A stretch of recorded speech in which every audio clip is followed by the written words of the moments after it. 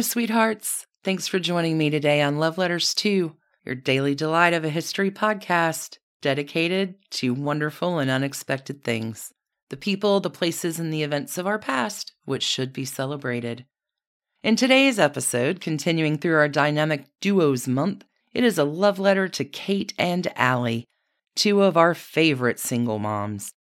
In 1984, they brought a non-traditional family into our homes and showed us that life does go on after divorce.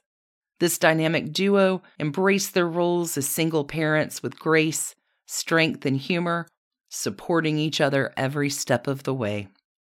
I'm Alicia Mintz, and I invite you to join me today for this love letter to Kate and Allie, right after a brief word from our sponsors. When you need mealtime inspiration, it's worth shopping Kroger, where you'll find over 30,000 mouth-watering choices that excite your inner foodie. And no matter what tasty choice you make, you'll enjoy our everyday low prices, plus extra ways to save, like digital coupons worth over $600 each week. You can also save up to $1 off per gallon at the pump with fuel points. More savings and more inspiring flavors make shopping Kroger worth it every time. Kroger, fresh for everyone. Fuel restrictions apply. The longest field goal ever attempted is 76 yards. The longest field goal ever missed? Also 76 yards. Why bring this up? Because knowing your limits matters, both when you're kicking a field goal and when you gamble. Betting more than you're comfortable with is like trying a 70-yard field goal. It probably won't go well. So set a limit when you gamble and stick to it. Want more helpful tips like this? Go to keepitfunohio.com for games, quizzes, and lots of ways to keep your gambling from getting out of hand.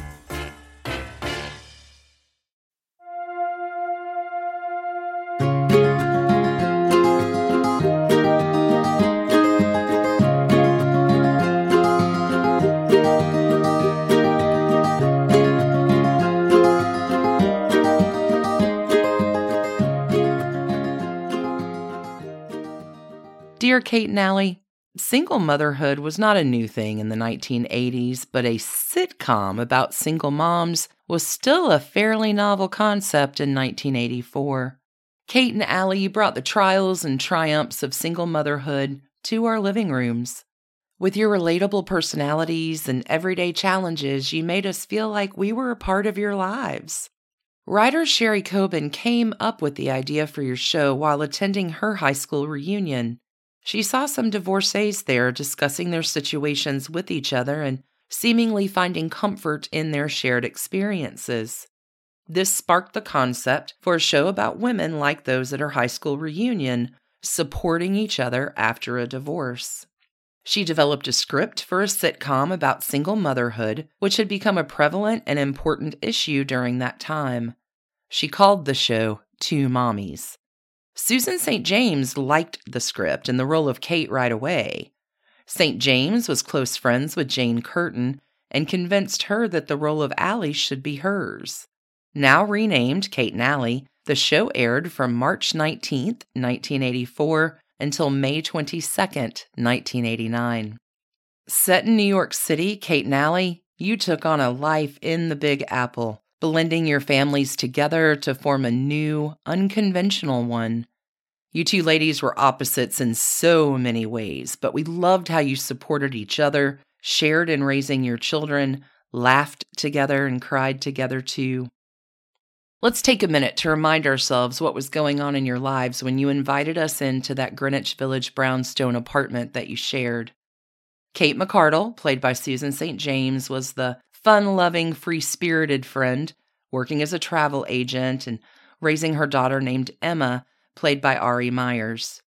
Kate was divorced from her unreliable part-time actor husband, Max. Allie Lowell, played by Jane Curtin, was the more conservative one, newly divorced from a successful doctor who had been unfaithful. Allie is the mother of two kids, Chip, played by Frederick Kohler, and Jenny, played by Allison Smith. Allie stayed home to take care of the house and kids. She was also pursuing the college degree she had never finished after getting married. Both of you are not only navigating single motherhood together, but also supporting each other through your dating adventures and misadventures. It seems strange to us now, but back in the 1980s, watching two strong, independent, single women on television was not a common thing. and you two were trailblazers in this area. You represented struggles that many women were dealing with, but didn't see portrayed in sitcoms. The concept of your show was unique, the characters were lovable, and the writing was smart and funny. No wonder your show was an instant success. Although CBS didn't know how audiences would respond to you, it didn't take them long to see how much America wanted to see how you were through the challenges and joys of your day-to-day lives. First, you were just a mid-season replacement, and CBS had only committed to 6 episodes. But the audience and critical reactions caused them to sign on to a full season for 1984. You two were so impressive that your first episode ranked number 4 out of the television shows airing that week. This may not sound like a big deal at first read, but when we consider the powerhouse television shows you were up against, it's clear what a huge accomplishment this was. The other shows on television during that fall of 1984 were The Cosby Show, Fame, Dallas, Cheers, Cagney and Lacey, Family Ties, Gimme a Break, Magnum P.I., Webster, The A-Team, and The Facts of Life. This is an impressive list, and it's only some of the popular shows at the time. By your second season, CBS had constructed a strong night of television on Mondays with you at the center of it. Your lineup was Scarecrow and Mrs. King from 8 to 9 p.m., Kate and Allie from 9 to 9:30, followed by Newhart from 9:30 to 10, and the evening was finished up with Cagney and Lacey from 10 to 11. Wow, what a night of television! Your episodes always began with a conversation between the two of you. This was a very clever way to get to know the both of you better. Through these short conversations, we were able to learn a bit more about your backstory, your friendship, and understand you as characters. Your episodes always ended with the two of you having a conversation about the events that were the subject of the script for that week. This consistency with the opening and closing of each episode was brilliant and really helped us as an audience bond with the both of you. During your run, Kate and Allie was one of the most popular sitcoms of the entire decade of the 1980s. Critics loved you also. Jane Curtin won 2 Emmy Awards for Best Actress in a Comedy Series for her portrayal of Allie. Susan St. James was nominated 3 times for an Emmy for Best Actress in a Comedy Series for her portrayal of Kate. So many of us could relate to your friendship. You had been friends since childhood, so you shared a deep understanding of each other, and your differences complemented the other's personality. You were open and honest with each other in ways that only lifelong friends can be. In a lot of ways, you were more like sisters than friends. Although not everyone had a friendship like yours, those who didn't sure wished they did. You took on serious issues like divorce, infidelity, sexual harassment, financial stability, along with all of the typical issues that come up while dating, raising kids, and managing relationships with their own parents. But maybe your most important achievement was being one of the first non-traditional families on our television screen. You definitely weren't the nuclear family, normally depicted on sitcoms, but the love you all had for one another and the ways that you were there for each other through the good and the bad showed us that any group of people can be a happy and functional family. It didn't always take a mother and a father to make a house a home. You graced our television screens from 1984 to 1989, and during those years, we saw you both and your kids go on quite a journey. By the end of your 5-year run, your kids were in college and you had started a business together.